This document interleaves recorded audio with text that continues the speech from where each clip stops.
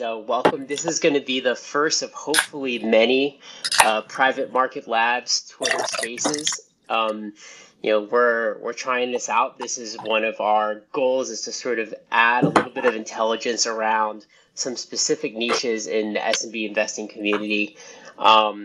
Hopefully we'll be able to talk about some specific, do some deep dives on some specific topics. And I'm thrilled to have everybody here.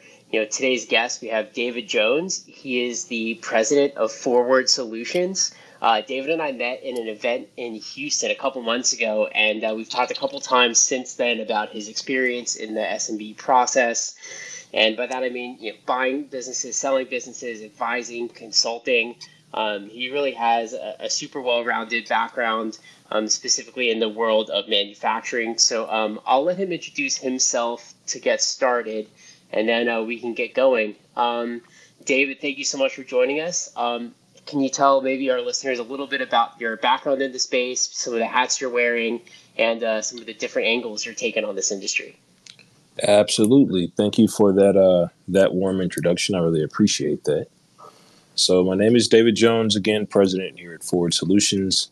What Forward Solutions is a growth solutions provider for sheet metal manufacturers. So what we do is we work with companies that are looking to rapidly scale and grow their manufacturing operations, connect with the appropriate resources and tools and consulting that will allow them to achieve that growth safely and sustainably. So that's kind of what we do here in a nutshell.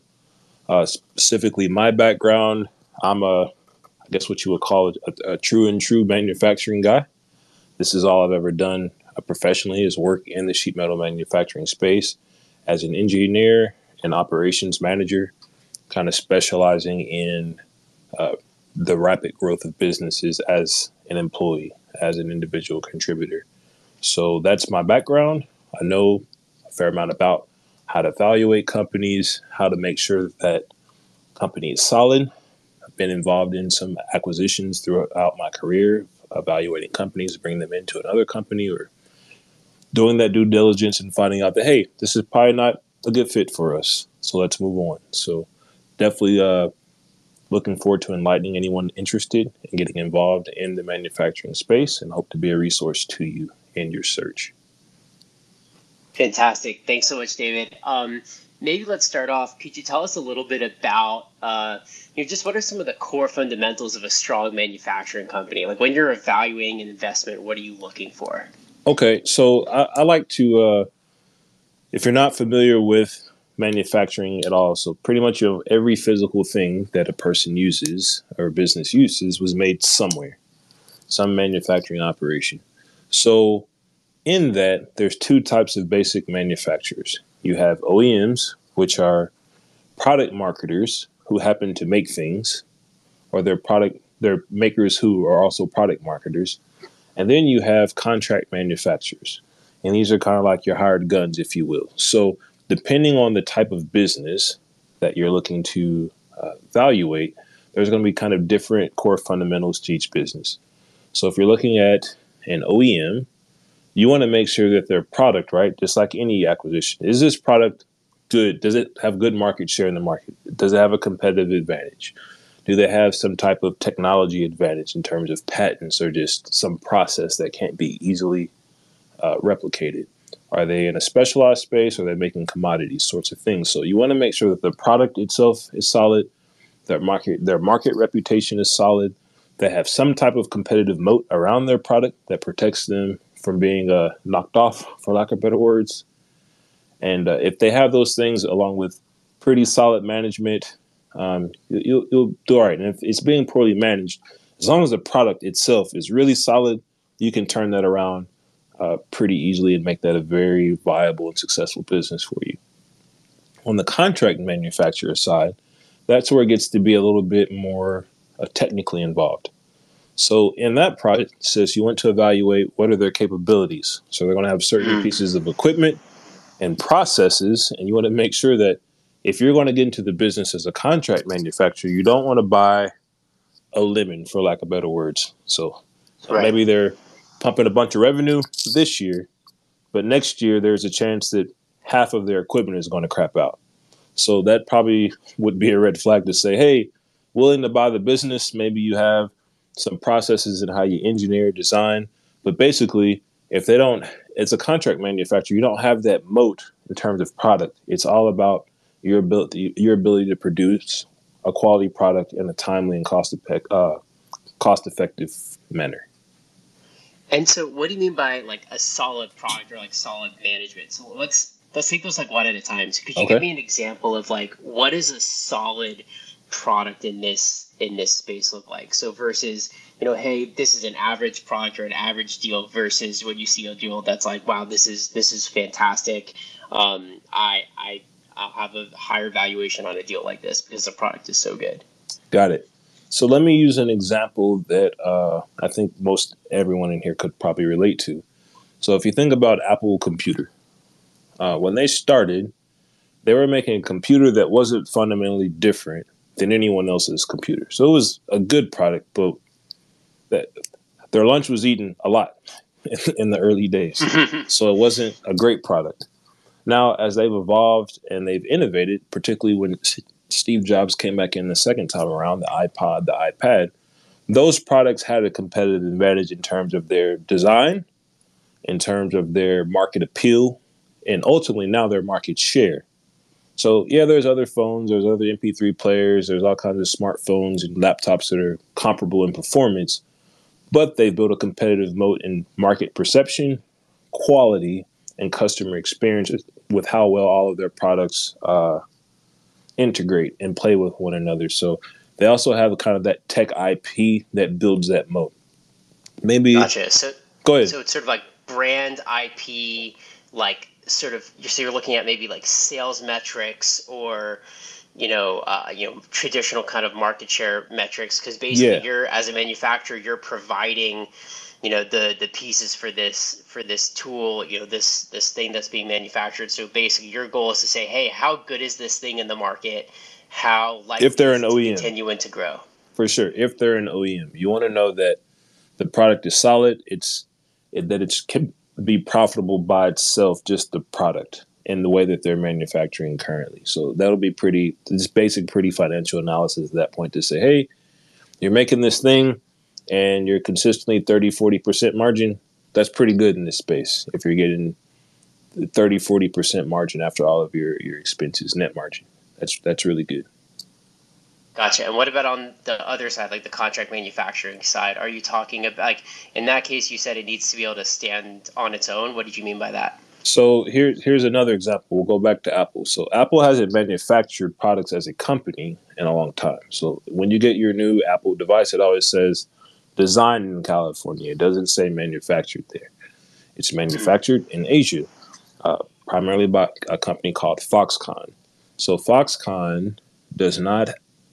They're not an OEM. They don't make any of their own products, but they make products for most of the big consumer electronics companies.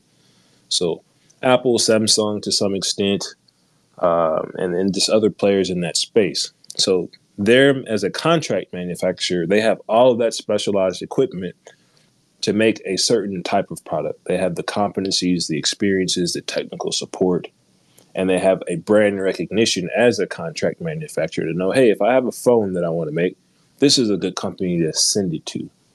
And then also, because of the quality of their customer base, they have to continually invest back into their business. So you're not going to Mhm. go into one of their facilities and see, some kind of machine that's 30 years old, and it's dirty and it's taped together for paint the picture in your minds. It's going to be Right. clean. It's going to be, you can tell that there's been some investment into the company there are times into the operations. There are times where you can go into a press shop, right? And let's say they're making the stampings for the case for that phone. That press might be 50 years old. Well, that's mainly because they don't really make presses like that anymore. So that's okay. But in certain instances, depending on the type of equipment, you don't want to see certain types of equipment being more than 10 years old. That's a good indication they're not investing back into their business, and they haven't been performing well enough to invest back into their business to stay competitive over time. Gotcha. And so as you're sort of taking a look, like, if you put your buyer hat on for a minute, Yep. do you see any particular, risks or strengths to looking at an OEM manufacturer versus a contract manufacturer? And like, how does your evaluation process differ between those two? Okay, because there's more um, kind of intellectual value, so the IP in an OEM, the Hmm. multiple on an OEM is going to be much higher than on a contract manufacturer. When you're Gotcha. looking at a contract manufacturer, you might just be looking at what was their net earnings the last couple of years and saying, hey, I'm going to give you 2x, maybe up to 4x of earnings for previous couple of years average. Because there's not really an upside. You're really competing for business every single year. And you're only going to be as successful as your customer base. So, and your ability to go find more customers. Whereas if you're a product marketer on the OEM side, those multiples can be much higher. That can be, 5 to 10x earnings because you have this product that you can influence on the back end after you've procured the company. In terms of marketing, can you improve the product? Can you get more market share? Can you increase the price? Hmm. You have a lot more flexibility in the profitability and growth of that business and control over that than you would in a contract manufacturer. Gotcha. That's really interesting. So, sort of shifting gears just slightly, one thing we hear about a lot, when we talk to buyers, is that the due diligence process for a manufacturing company can be kind of challenging, in particular around asset valuations. And you mentioned this, just a little bit ago, that the quality of the equipment, the age of the equipment is really important. I think that can scare people away a little bit, in part because buyers may not feel comfortable doing some of this asset valuation on their own, or buyers may feel like, this process is a little bit difficult to dig into, or they need some specialized expertise for that. Like, how do you help? What would you advise people in terms of getting around that challenge? And, what should people be doing when it comes to the assets in particular in the due diligence process? Okay. So the actual physical assets, the equipment, the building, uh, all that sort of stuff, that's pretty straightforward actually.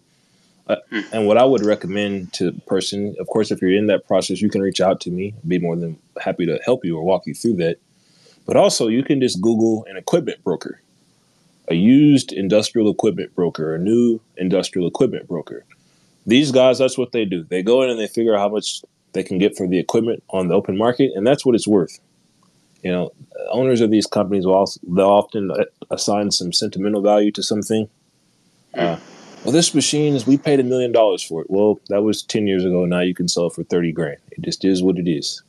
Yep. So if you get an equipment broker, they'll come in and do those equipment evaluations for you for free in many cases. They just want to have the opportunity to say, if you're going to sell this or be involved, or if you buy the company, think of me when you want to buy or sell some piece of equipment because that's their core business. Of course, the real estate, that's pretty straightforward. You can get you a realtor. So the physical assets, in my opinion and in my experience, uh, are a pretty small. They should be a pretty small part of the deal. You're really evaluating the business, their systems, and their their stature in their particular market. Right. That's the important thing. Because if you're paying $1 million for a piece of equipment or $10 million, you should be making that money back in a year or two. That's pretty consistent and common in the industry. If they have if they have too much equipment for their business, um, there's some more questions you want to ask around that because that's also going to leave you encumbered with a lot of probably debt service. That's going to Hmm. be difficult to overcome. That may be why they want to sell the business because they can't keep up with their debt service.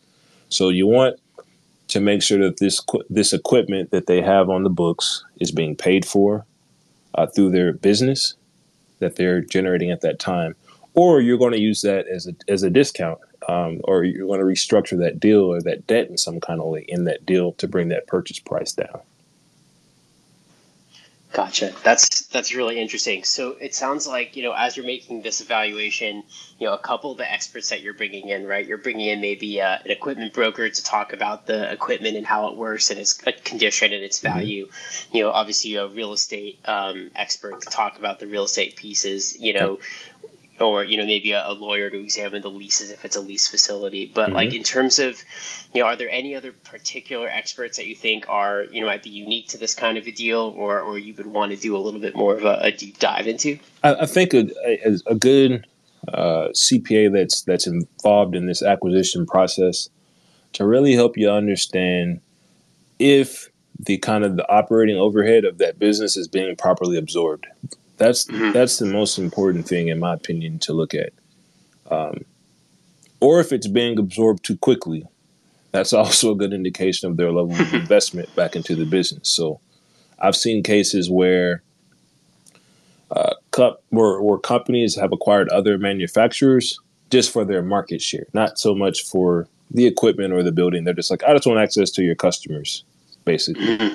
So in that case, let's say that guy, that business owner did $1 million in revenue the previous year. Let's say 20%. He'd probably be fine with a couple $100,000 in a job at the end of that because he's not investing anymore into his business, and the company doesn't want any of their assets. They're just buying their book of business. And then there's other cases where you may be acquiring a manufacturer and you want the book of business, you want the equipment, so therefore your valuation and your multiple is going to be higher. And it's all about kind of matching that expectation of how do you expect that business to perform in the next few years with their current equipment to what that seller is looking to do. And if they're kind of out in la la land and they want some crazy multiple, because they think that the whole economy is blowing up and that applies to them too. Well, you have to find a way to either bring them back to reality or you just have to let that one sit for a little bit if you want to make a prudent investment. Got it. And so, in terms of, you mentioned some of the debt service issues, how do you typically see the financing of some of the equipment in these transactions? So, when you're stepping into this kind of a deal, are you Mhm. looking at, like a long-term debt? Are you looking at a lease? Like what sort of is the structure of kind of the ownership or the debt around these assets? They're usually going to finance them.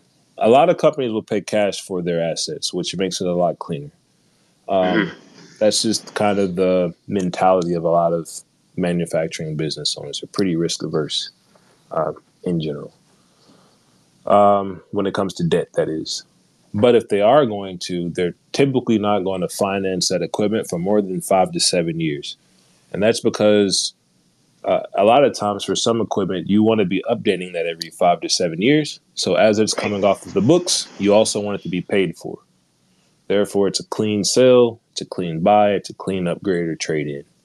It's just a lot easier on their accounting side. So if they're financing something for like 10 years, but it probably has a useful life of 5, that's going to be a problem for you because you're going to have this anchor in your shop for a little bit, Yeah. unless you want to It's take a that red flag. depreciation penalty. Exactly. Yep, absolutely. Um, so let's say you've found a great business um, to purchase, and you've found it, you've moved through the process, you've purchased this business, and now you're stepping in to operate this business. Mm-hmm. As a consultant, what are some of the places where operators need the most help? When people step in and say, "Oh my gosh, David, I need your help. How do I figure out how to get this up and running?" Uh, What are some of the things that an operator needs to be doing as they're coming in and evaluating their new purchase? the first thing that I recommend is getting super clear on the definition of success for that organization.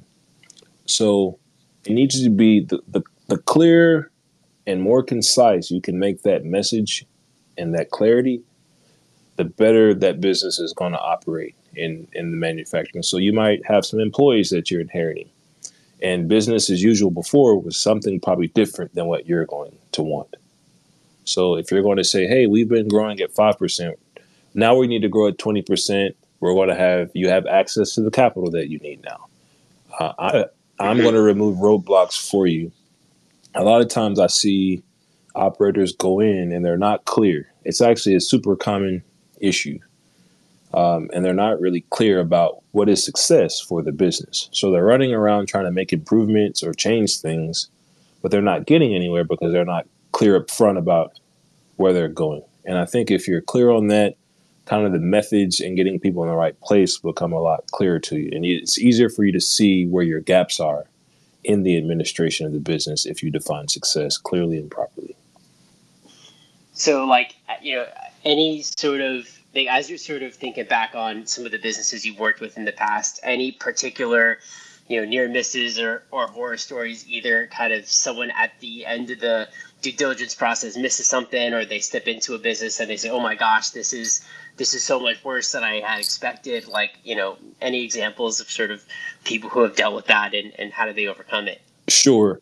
One big one that jumps out to mind, and I probably should have included this in the due diligence. You need to be aware when you're buying a company what kinds of chemicals and gases are being emitted from their operation. What you don't want to do is buy a Superfund site. That's really bad, and I've seen that happen a few times. Even in like large Fortune 500 companies I've been associated with, where they'll acquire a business and they really acquired a Superfund site somewhere. So they got this smoking deal because someone knew that it was a Superfund. And now you're going to be responsible for paying potentially millions of dollars to get that site cleaned up or remediated. So it's really, though, that's one of the biggest things I've seen blow up a deal in the end. And a lot of times it's either going to, if you're doing the due diligence properly, you'll discover that. It'll get you an environmental consultant to come out. That's almost a must, just to make sure that business is not in trouble. And sometimes maybe that person bought that business or that building from someone else when, let's use Roundup as an example. It wasn't a big deal 50 years ago to use Roundup on everything. Well, now we know that that's not good. Right. So if there's a million gallons of Roundup in that soil, that's going to be a big issue for you. Now, maybe the last owner was grandfathered in, but you won't be because of new laws. So you want to make sure you're not walking into that kind of a mess. So definitely a couple follow-ups from this. First of all, when you're talking Superfund site, you mean that's a designation from the federal government, right? Yeah.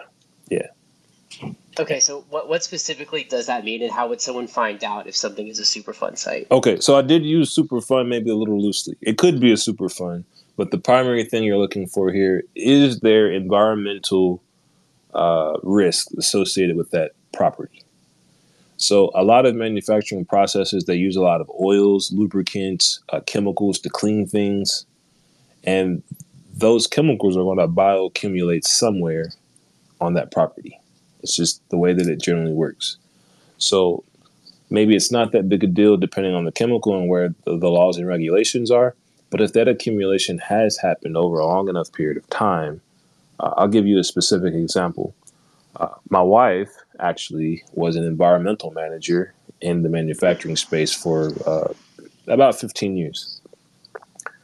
And in her career, she was employed by a pharmaceutical company who they were trying to expand their facility. So they needed to break ground and add on to their building. And in that process, there's this chemical in the soil. Well, they bought the building from some other guy who bought it from a strawberry farmer. So it was full of all these agricultural pesticides. Like this guy owned all the land around it. Let's say it's 1,000 acres and they had 100. So that new company was then responsible potentially for getting that area cleaned up. So you had to do all the engineering surveys. You had to do the environmental surveys. You had to prove that you were not the producer of the contamination, so that if the EPA were to come and designate that a Superfund site, which is where that situation was headed, there was enough bioaccumulation to where the government would say that the EPA would say that this poses a risk to anyone on the property. We got to do something about it. Got it. And if you're the producer, you're responsible. or if it's in your due diligence and you accepted the risk, you're responsible. If it's deemed to be like this is reasonable that you couldn't have expected this and you can prove it, well, then the government will pay for that cleanup, not you. But you just want to make sure you're real clear, and if that's a risk that you're willing to take on into your business. So do you ever see that like grandfathered into a deal or priced in so you could get maybe an environmental assessment that then gets sort of factored into the pricing of the deal? Or, how does an owner kind of mitigate some of this risk? You would have the seller. Most times I've seen people who execute that deal successfully, the seller will pay for all of that. It's a condition of the sale that this situation must be cleared up and I must be unencumbered of that issue before I take ownership of the business. And if it's enough money, right, it's just going to kill the deal for you or for them. So it becomes pretty clear what you should do at that point or what's going to happen. And you mentioned like a grandfathering process, so that doesn't pass on from owner to owner if it's the same site? It really just depends on where the regulation is and what's going to be happening on that land. It depends on what state you're in and how they deal with that. So here in Texas, where I know we are, I'm in the Dallas area. I believe you're in Austin. TCEQ, it leaves a lot of discretion to the local municipality, so the county or the city. So TCEQ is the state kind of version of the EPA for Texas, the Texas Commission on Environmental Quality. And so in the Austin area, in Central Texas, in Austin proper, you're in Travis County. But if you go to Williamson County, just the county north, you can pretty much do whatever you want to do in Williamson County. They don't really care right now. Whereas Travis County, it's a very different situation. It will be handled very differently. So Williamson County might say, yeah, your grandfather didn't, don't worry about it. But you could go 3 miles south and be in Travis County and they'll say, nope, you bought it, you're aware of it, you're responsible. So it just depends on where you are. So definitely you want to get, some local experts. Engineering firms are a good resource for that, and they can kind of get you up to speed on what that evaluation process would look like, and then also what are the local regulations that would affect you. You can also reach out to the TCEQ or whatever your state environmental commission is, and they'll assign someone to walk you through that process. Is the Texas Commission on Environmental Quality for people who don't deal with the Texas government all the time. For sure. So, they'll assign you a resource to say, hey, here's the person to help you through, and they'll get you connected with all the appropriate municipality contacts to make sure that you're in good water. And depending on if you're in a business-friendly state, those folks want you to be successful, and they don't want to have to shut you down because that's not good for the business environment. So they're going to work with you to make sure that a suitable solution is had most of the time, unless there's just like egregious oversight or something, right? But that's the whole point of this conversation. Exactly. Any other sort of big issues that you've seen beyond environmental ones? So let's say the environmental situation checks out. Anything else that you've seen, be a big red flag or a deal killer when you've been working with a manufacturing company? The only other big one is a lot simpler. And that's just an unrealistic expectation of the seller. Mm-hmm. They just believe that their business is worth a whole lot more than it is. And keeping in mind, too, that a lot of these guys are,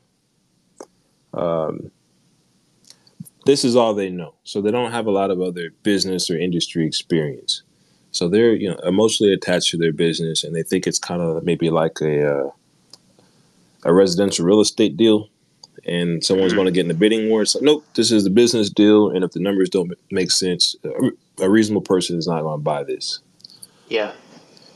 And most people are not going to buy a $5 million business for fun. So it's going to be a business person. Yep. So what's sort of your process like as you work with buyers and sellers in this space, at your company? What sort of services are you providing? And after this question, I'll open it up to Q&A. So get your questions ready. But what sort of work, when are you kind of stepping into these deals, particularly as a consultant? And, what types of services are you providing in this space? Okay. So in my current business, my My primary business is that of a management consultant primarily. And in the course of conducting business, I may have a customer who says, hey, I want to get out. I want to sell my company. Do you know of anyone who's interested in buying my company? If I do, we'll sit down and I'll get clear about what do they want out of this transaction. So maybe they just want to take their money and run. Maybe they want to be employed for some amount of time afterwards. Maybe they realize that they don't have the knowledge or resources to grow the business appropriately based on the demand that they're seeing. So once we're clear on what they want and where they're at and where they would like to see their business go after a merger or sale, then it becomes clear to me to say maybe there's someone in my network I can broker a deal with in my existing network. So maybe a larger company, or maybe two smaller companies can partner to form some larger, better company. Or I can reach out to Josh and say, hey, Josh, I have this deal. Let's put this out in your marketplace and let's see if I can clearly define what the deal is and kind of where it's at, and then help walk a potential buyer through that process of evaluating that company and see if it's a right fit for them. Got it.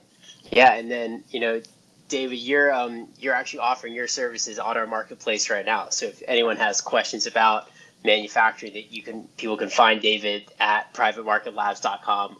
In addition to any of his his current website at forward.solutions. But yeah, let's open up the questions to the audience. Does anyone have a question for David?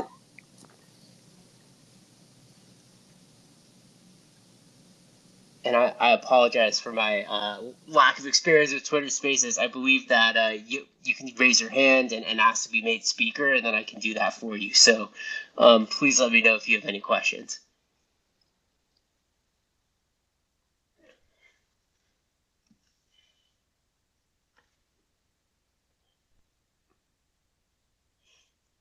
All right, go ahead. I think it's back investments. Yeah, David, a quick question for you. For a lot of these manufacturing accounts, especially if they're, like sub $5 million in revenue, usually they've got a few major accounts that are drawing up a big chunk of their revenue. Is there anything specific to the way you're structuring some of these manufacturing deals where you're baking in something on customer retention, or is that just a big risk you take on the deal? Well, I think that goes to an initial part of the conversation to see how deeply embedded are they into that customer base.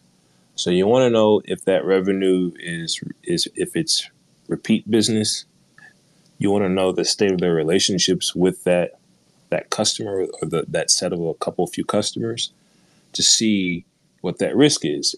And if they've been having a lot of quality issues or the relationship is on the rocks, which, you should be able to see email communications and things like that. So you can actually see what's going on and potentially talk to that customer to see what are their perceptions of that business. If the relationship's on the rocks and you're going to lose, let's say it's a $3 million business and that customer is $1 million, and you might lose that soon after the acquisition, then yes, take that to an account in that deal to say, hey, you're not really a $3 million company. You're really more like a 2.25 or something because of the risk of that business. So let's set that as the baseline as your revenue moving forward. So we'll base our profitability and multiple off of that number instead of your top line, which is pretty precarious at that point.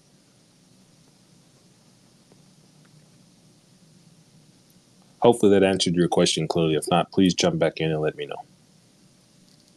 No, yeah, that makes a lot of sense. I was just curious if there's anything specific.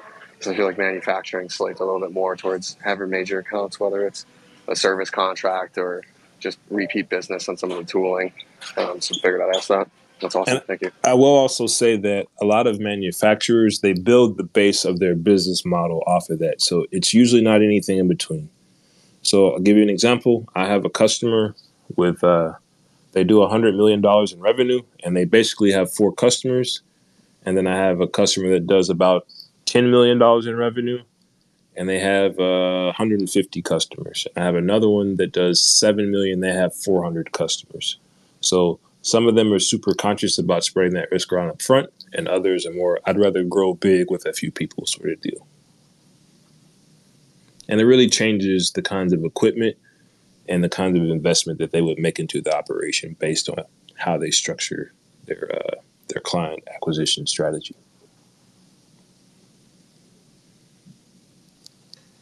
Fantastic. Thank you so much for that question. Any additional questions for David?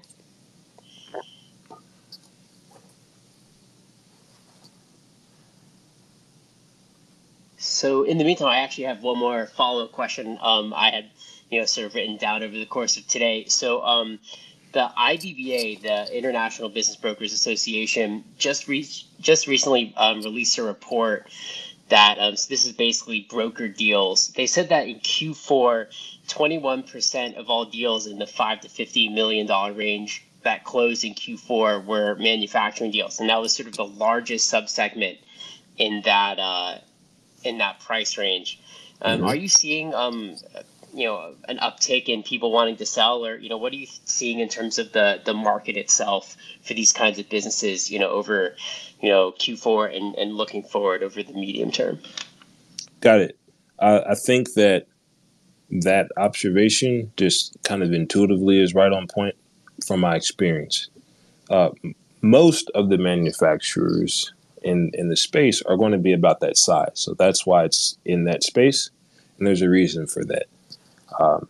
Manufacturing to me is a great industry. I've grown up in it professionally and I enjoy it. It's also a very stressful business because you're dealing with extended net terms a lot of times, 30, 60, 90 days. And if you're not managing that business appropriately, you can get upside down pretty quick. That's reason one. Reason two is a lot of guys that own these types of businesses are in their 50s, 60s, and early 70s. So they're looking to get out of the business and retire. And most companies that are kind of that small to medium size of a manufacturer, they don't really want to get much larger than 20 to 50 million most of the time, just to be frank. They will stunt the growth there because they don't want to get any bigger. They want to maintain the family feel of the organization. And if they don't have kids that want to take over the business, they're going to sell it to someone who is interested. And I do see that a lot, where a lot of my customers are 60, 70 years old. They've made a comfortable life for themselves. They've been successful in business. They've sent their kids off to be doctors, lawyers, and other professionals. They're not coming to work in a dirty factory. So you are seeing a lot more selling in that regard. They're just burned out, or they're stressed out, or they just don't really have a succession plan in place. Gotcha. That makes sense. Last call for questions, and if not, I think we'll move to close. So any other questions for David? You can just raise your hand through the app, I think.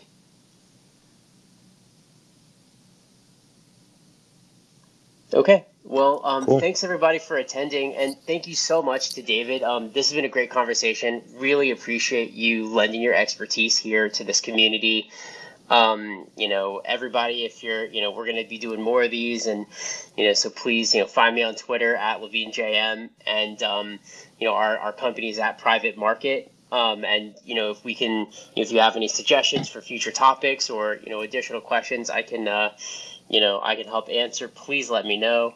And David's Twitter account is at 4WSINC. That's for Forward Solutions. And you can find him there as well as in our marketplace on privatemarketlabs.com. So thank you so much, everybody.